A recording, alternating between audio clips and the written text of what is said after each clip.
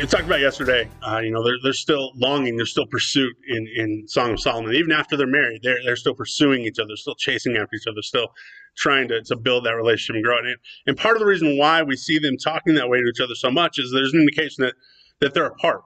Not just, the husband's traveling or he's gone on business or whatever, that they are not physically together when they're writing some of these things to each other, and they're longing for each other. They're missing each other. And the very last verse of Song of Solomon, the woman says, "Hurry, my lover, be like a gazelle or a young deer on the mountains where spices grow." Right? They've been apart, and she can't wait to see him again. She is longing to see him again. She wants him to come back home, to hurry home.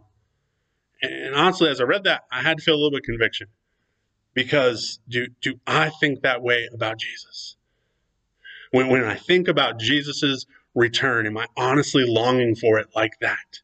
Do I wish more than anything else that could just happen tomorrow? Or if he came down and said, "Hey, I'm going to be there tomorrow," which he's not going to do. No.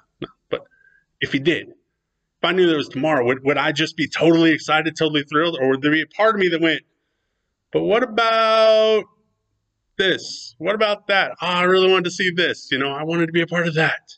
Are there things that if I'm honest with myself, I kind of think about more and that I want more than to see Jesus come back, than to be with him?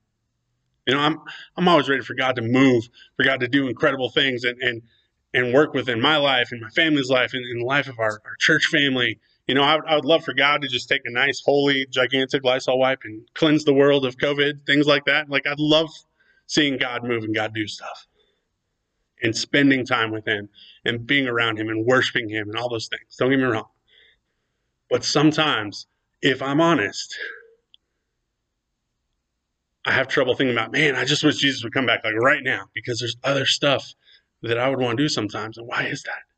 Why would I desire anything else more than to see Jesus, more than be with him?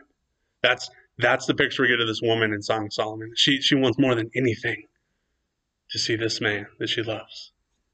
We should want to see Jesus more than anything else. We want to be with him more than anything else. Nothing compares to him. Love you guys. See you soon.